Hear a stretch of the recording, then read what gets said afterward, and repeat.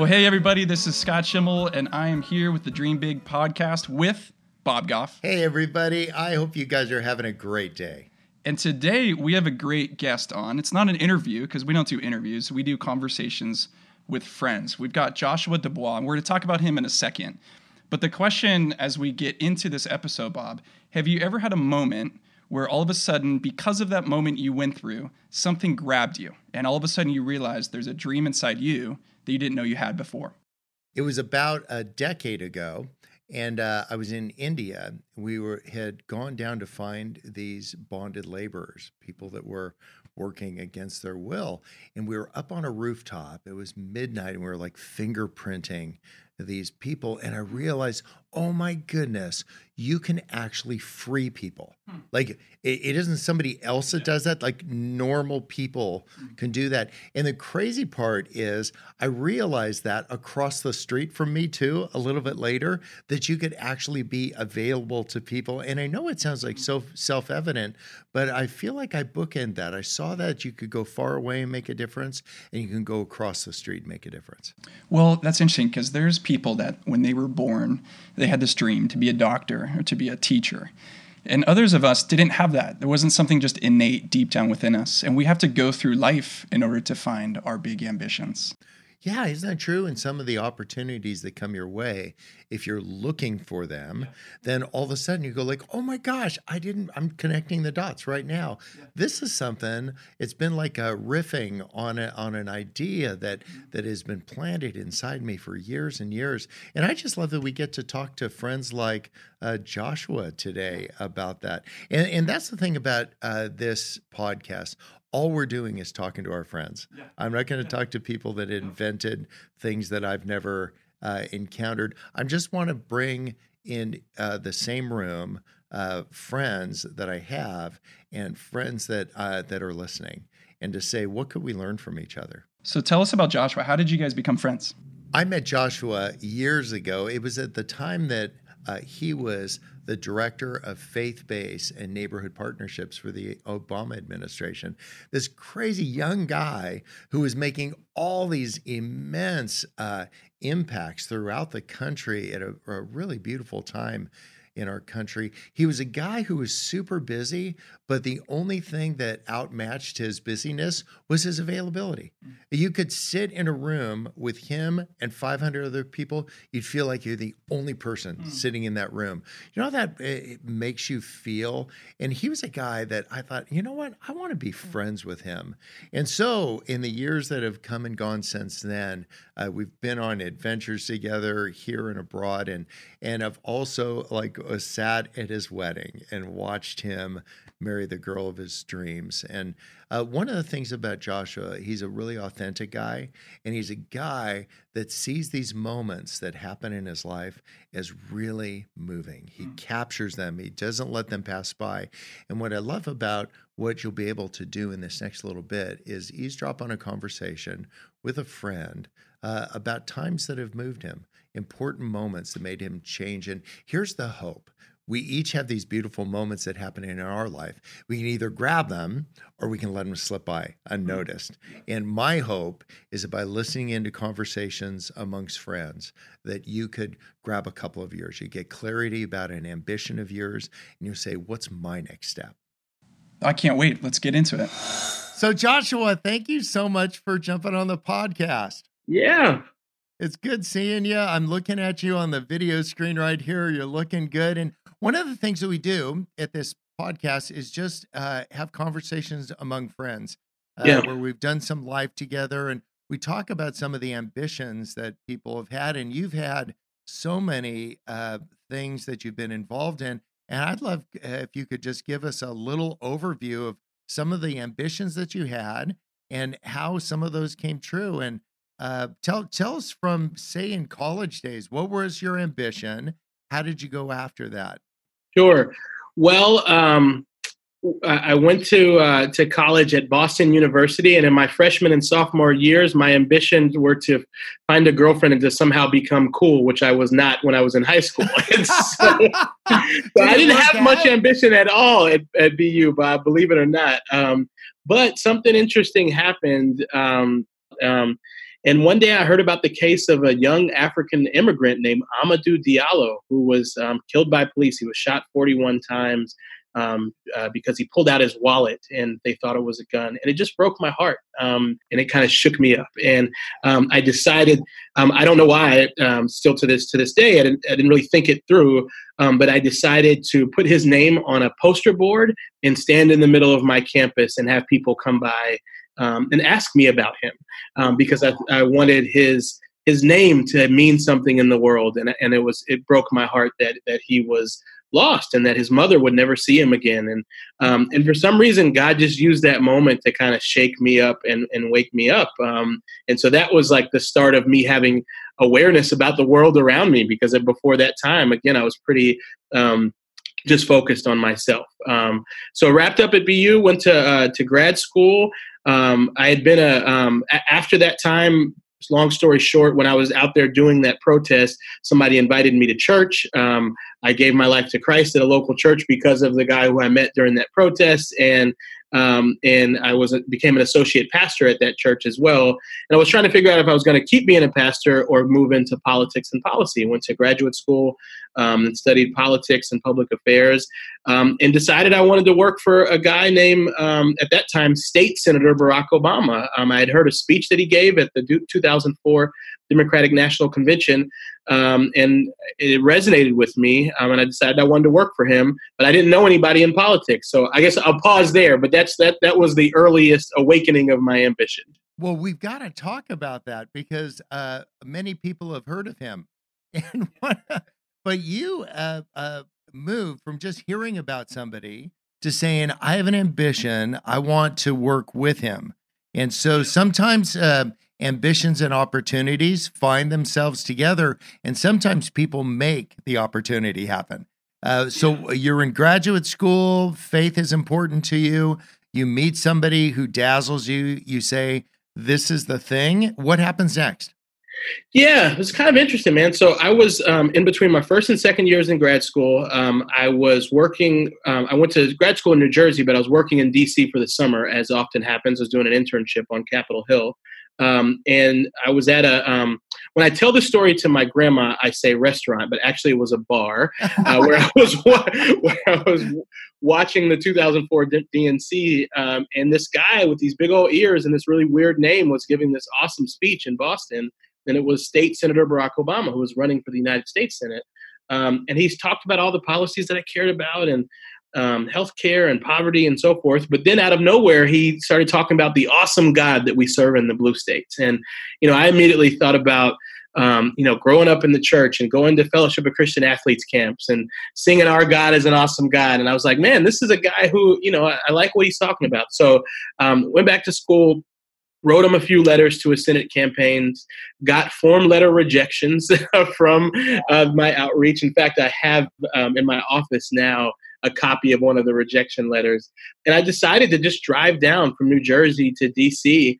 to show up at his office, at his transition office, and see if I could get an interview. Let me stop you there for a second, because a lot of times I'll talk to people who have tremendous faith and they have had an ambition, they've wanted to go after it, and somebody sends them a form letter and says no, and they say this nonsense that God just closed the door.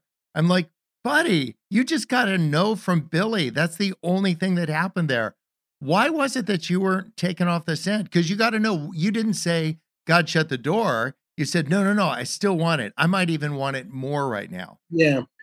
Well, there's a couple things. One was some good advice, in the same way that you give people some awesome advice when it comes to overcoming their fears. I got some good advice from a professor, a mentor of mine in grad school, who, it wasn't anything too profound. It was just that people are really, really busy. And if you really want something, you have to allow for their busyness, but to continue to present yourself over and over again until you get a clear answer one way or the other. And so he basically said that, listen, it's expected that you're going to get a lot of no's until you get their first yes.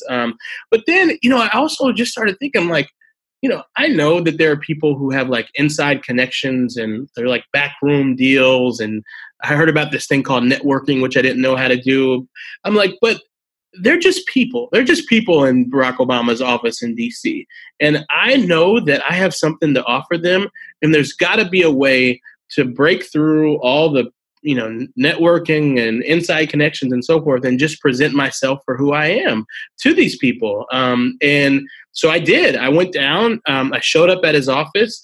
The first time, unfortunately, they said no one was available to meet with me. So I literally drove back up 95, 4 hours back to Jersey.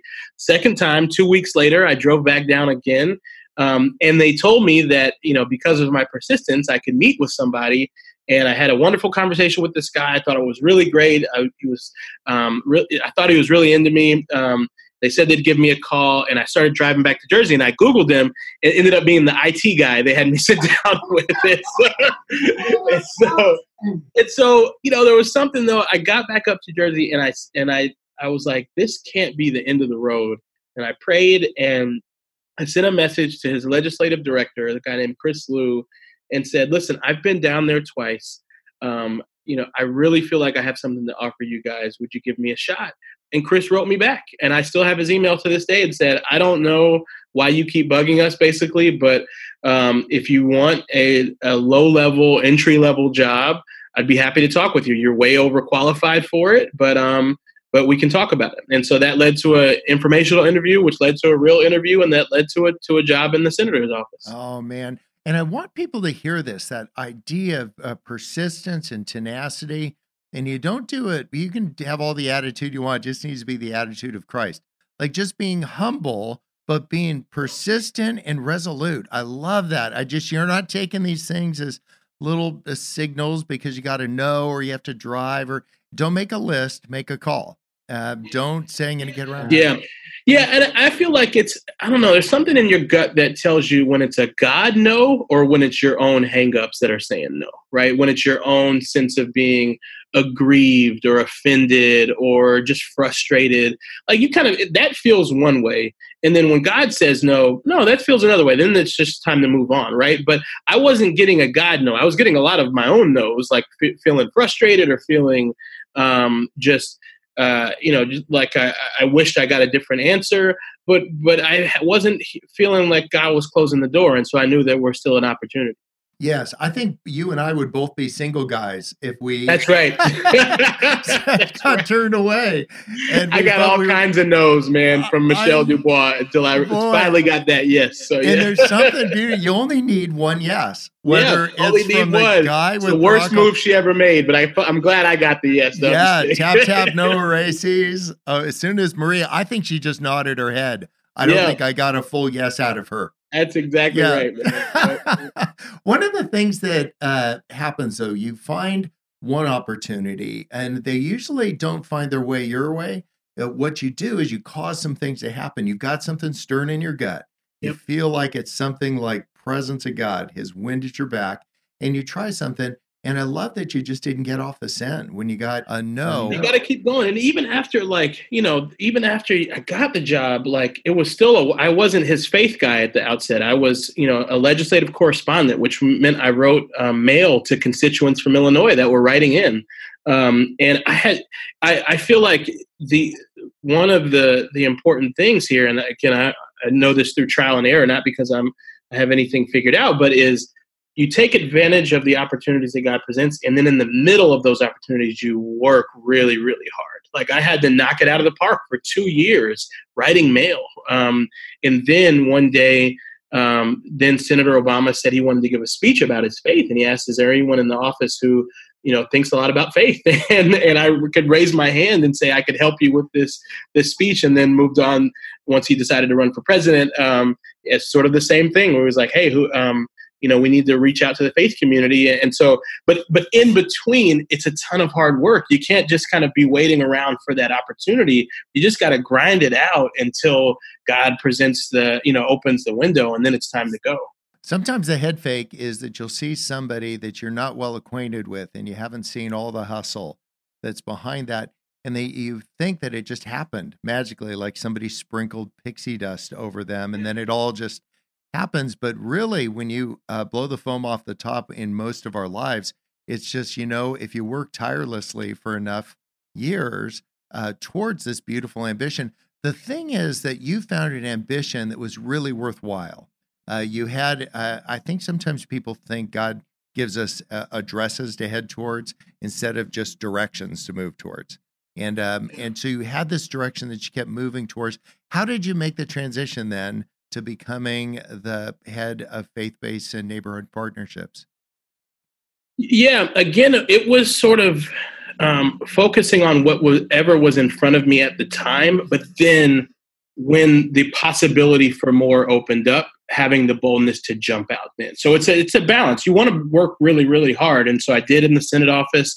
And then there was an opportunity, actually, even going on the campaign in 2008, that was something I pitched to Senator Obama and to his chief of staff. They weren't necessarily looking for a faith outreach director. Now that I think about it, like it was more me saying, I got to take a deep breath and put myself out there. And I put a memo together about why I think this was an important role.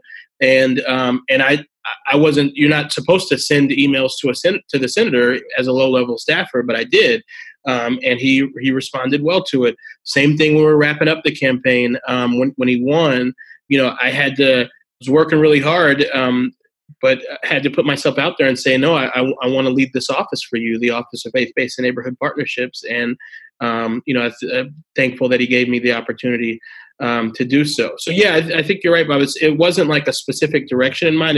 It's just like intense hard work. And then it's almost like a light shines on a particular opportunity and that's the one God has for you. So you jump out there and you don't take no for an answer. Yeah. And you need to let everybody know what your ambition is. Like, I became a grandpa last week, and I've been waiting to be a grandpa. Congratulations, by the way. Oh, man, I've been waiting to be a grandpa since junior high. I've been telling everybody I met for the last 20 or 30 years that my big ambition is to be a grandpa. And there's certain things that you might have thought, maybe somebody listening, you have this ambition, man, don't keep that thing a secret. Write the memo, write the letter, make the call, take the drive. If you're getting the vibe, the people that accomplish these things, they took their ambition, they're kind of picky about what that ambition was. I'm so wired to change my mind all the time. So like on day one, if I said I wanted a horse, if on day two, if I got the horse, on day three, I'd say, what horse?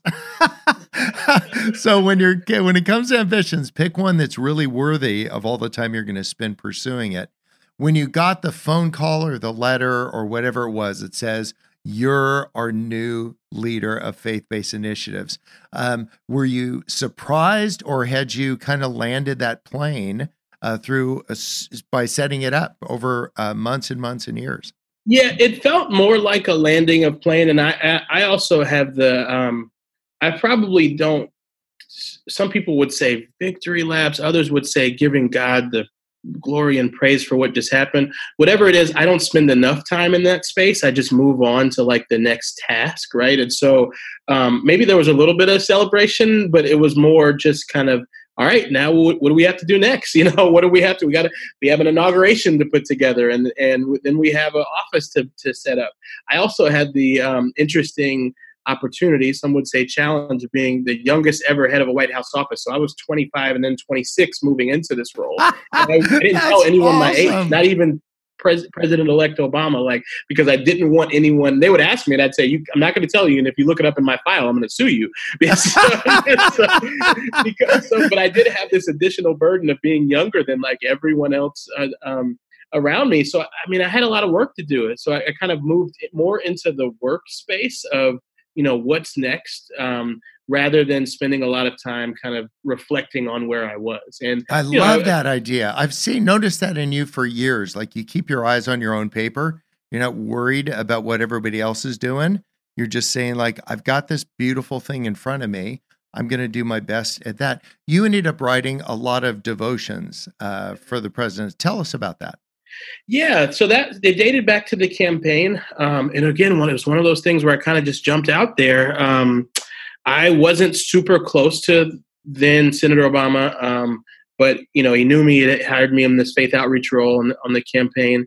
But I realized one morning, just kind of in my own quiet time, that he had a lot of people giving him a lot of advice, but I wondered if he had anyone sending him scripture or if anyone that was helping him find a moment of peace, when he starts his day.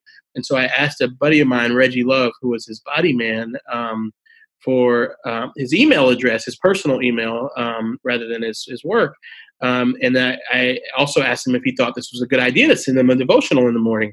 And Reggie said, I'll give you his email address, but I think it's a terrible idea. I think you're going to get fired.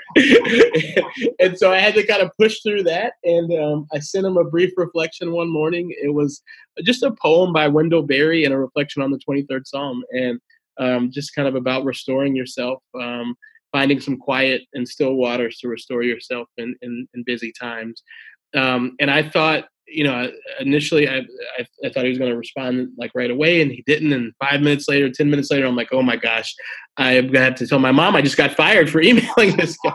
But about 20 minutes after I sent it, Senator Obama wrote back and said, I don't know how you did this, Joshua, but this was exactly what I needed this morning. Would you mind sending these to me every day? And so I just started sending him devotionals in the morning, just kind of in my personal time.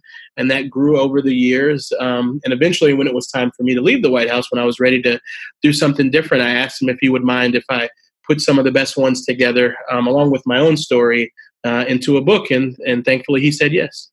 What's the name of the book?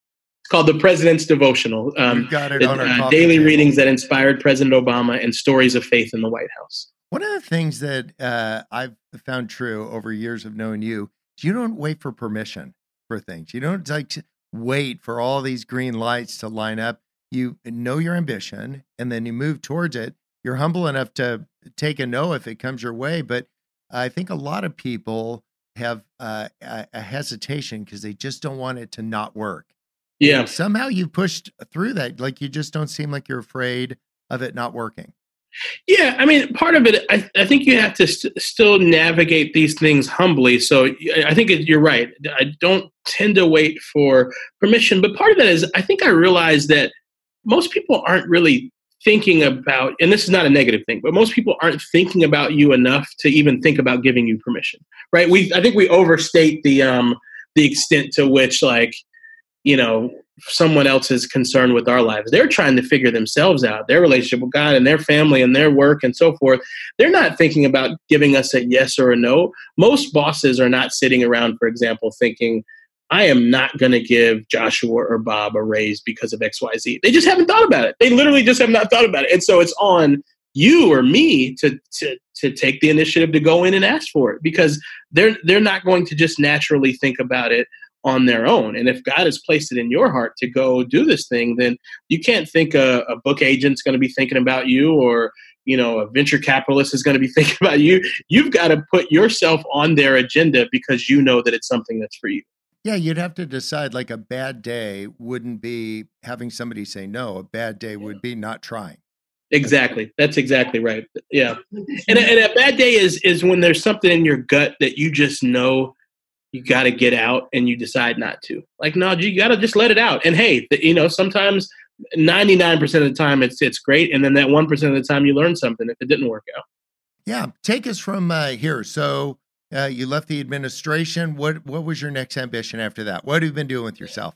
So I had been kind of in the public sector, obviously, and worked in nonprofits, but I decided I wanted to start a business. I decided I wanted to prove to myself that I could succeed in the private sector. And so I started a consulting company. We produce and promote films and TV shows that have a social impact. And so we led big campaigns for films like Fences for Paramount and for Selma for Paramount as well. We work a lot with Oprah Winfrey and help to build big campaigns around her projects.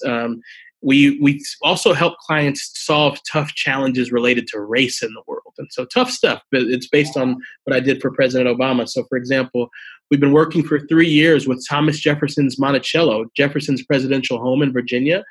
Jefferson was an amazing man and founding father and president. He also owned people. And Monticello wanted our help to think about, how do we tell this part of the story in a way that that is honest, that brings people in?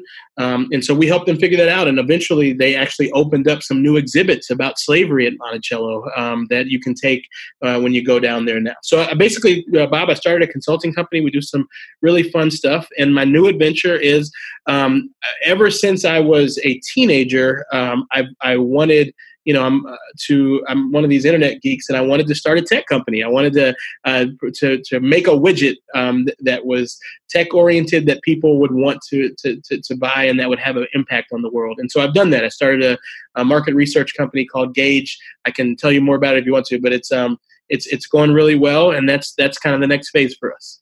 The part that I like the most is this idea of tenacity, focus, and not taking no. And I just hope the people that are listening just think about your ambition. What is it that you've had like bottled up? You always wanted to do it. You're just afraid of getting a no, and you just are afraid that you're just going to feel so much sadness about being rejected. But I love hearing from people like you, Joshua, that just said, I can handle a no. What I don't want to handle is an unfulfilled ambition. I want to give it a try, leave it on the field. Tell me about this. With the work that you're doing in race relations, there'll be all kinds of thoughts. Like, it feels like it's an area that a lot of people would shy away from because they'll be criticized by saying it wrong or delivering it wrong. Your work with President Obama, you were there, and we've talked at some of the most difficult times that you've had to navigate some really sad things for our country and help supply words and context for that. Well, you seem not afraid to dive into the difficult things. Where does that come from? I know your faith informs that, but you're just not afraid to try to find the words in really difficult, impossible circumstances. Well, thank you for that, Bob. You're way too kind in describing that. Part of it is, man, I try to breathe really deeply before I say something, and honestly, and not to get too spiritual here, but I consult the Holy Spirit, man, and see what God wants me to say, and then I workshop everything with my wife, Michelle Dubois, and other smart people in my life. And I really, like, sometimes, even if it's a personal conversation with someone that, maybe needs to hear a tough truth from me or whatever, I pray about it first, and I may write it down. Like, I prepare for emotional moments just in the same way that, some prepare for more practical things. And so, it's a lot of intentionality around it. And also just try to extend a presumption of goodwill to whoever I'm talking to, assuming that they want the best out of the conversation and that they may not know how to best express it, but that they are, a child of God just like me. And so I think when we go into some dialogue really charged up, or we think of another person as the enemy, or that they're on the other side, then that can lead to just not the most constructive conversation. But when we go in and we know that, hey, that's a person who's flesh and blood, they came from a mom and a dad, and they're trying to figure this world out just the way I am, then it allows you to kind of put your sword down a little bit and just come to them as human beings, as people. So I don't know that's the crispest answer, Bob, but just try to operate with humility, try to be as prepared as possible, and try to extend the presumption of goodwill to whoever it is I'm talking to. Yeah, one of the things that comes to mind a lot of times as a lawyer is just assuming that I'm going to be misunderstood often. Yeah. And when you try to integrate your faith into difficult conversations and issues, just know you'll be misunderstood. I'm not aiming for it, but misunderstanding will find you, and to just be graceful when it happens. And if you said something and it wasn't your best statement, to apologize. And if it actually was something that you believe, but you can see somebody else has a different angle on it, then to take that. Yet you seem to be resilient. What do you do when you get sad? Everybody sees me, they misunderstand me as the balloon guy. Everything's always great. Like everything, just like I mess up and fall in a bed of roses.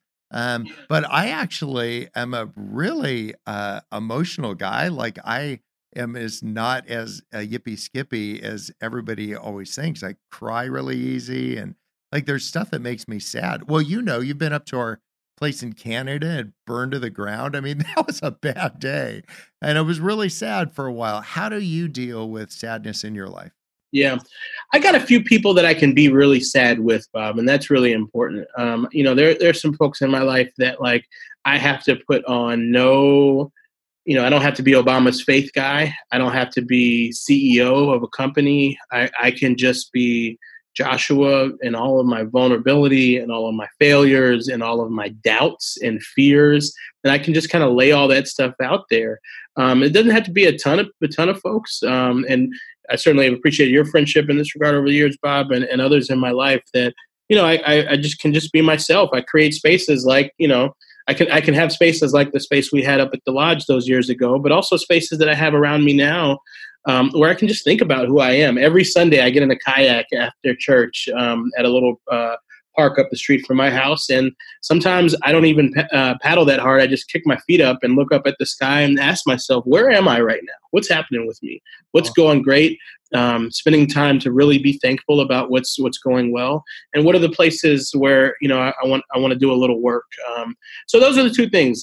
I create spaces to reflect and seek out those spaces, and I also have some people in my life that I can just completely be myself with. Yeah, two things that spring to mind when you're saying that is to be like self-aware, just kind of situationally aware. The first conversation God had with Adam and Eve when it got really wonky was like, where are you? Yeah. And I don't think he was confused about where they were. I think he wanted to know, like, where are you? One of the things that Sweet Marie and I do all these years, I don't know if you can see in the video, but I wear a mood ring.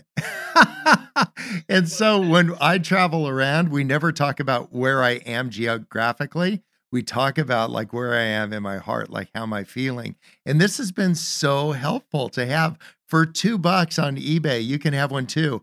And like that whole idea of she'll say, what color's your ring? And I'll say, well, it's actually kind of green. And she's like, well, what does that mean? We don't like look up a manual to figure out. Well, green means I was in front of a lot of people today and I don't feel like I did my best. I didn't feel like I was clear today.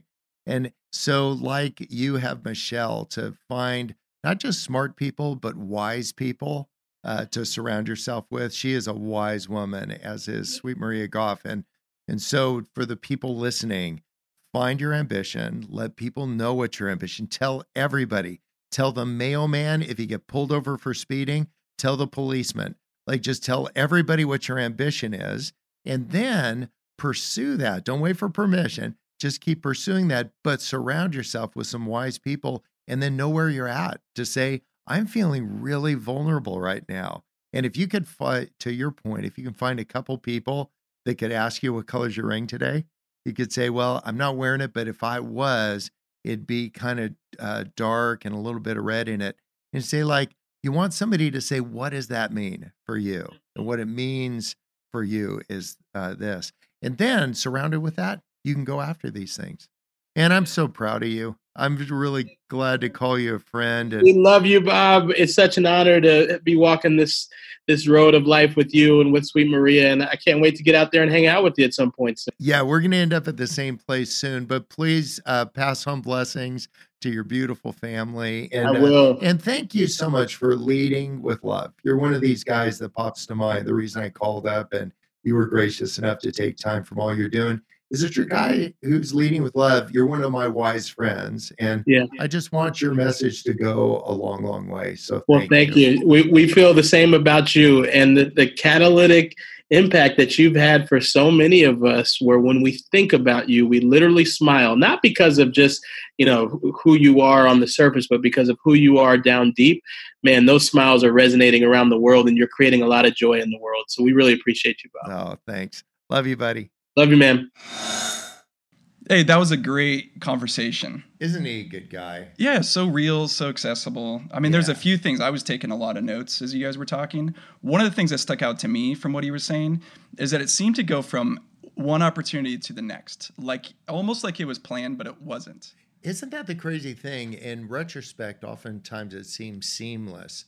That this happened, then this happened. In the timeline. When the reality is that there's a lot of stuff, a lot of waiting that happens in between. And if you're listening and you feel like I'm in one of those in between times, man, welcome to the club. Yeah. But keep your eye on your ambition. Right. Keep going. Look for those moments that will shape you.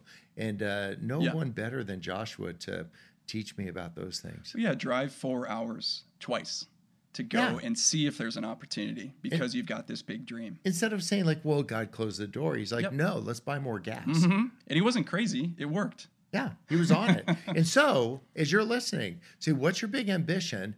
Don't take no for an answer, right? But don't take yes for an answer either all the time. Just because a door's open doesn't mean you need to walk through it. Yep. But keep your eye on the prize, fixing your eyes on this beautiful ambition of yours, thinking that that might have been something God uniquely picked you to release into the world. And then let's get after that. I was writing down a note to myself. What are the ambitions that I have that seem crazy or impossible?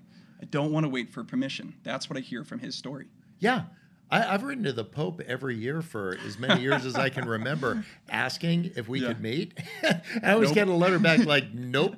In Latin. Exactly. But it just keeps confirming for me, I've got the right address. So I'm excited for the next conversation next week. We have Jason Russell on the show. Oh, another good man. Boy, transparent, authentic. He's been through a bunch, and he's got a lot of beautiful things to say. Well, stick with us next week, and make sure you go to the website or the show notes and download what we've got for you.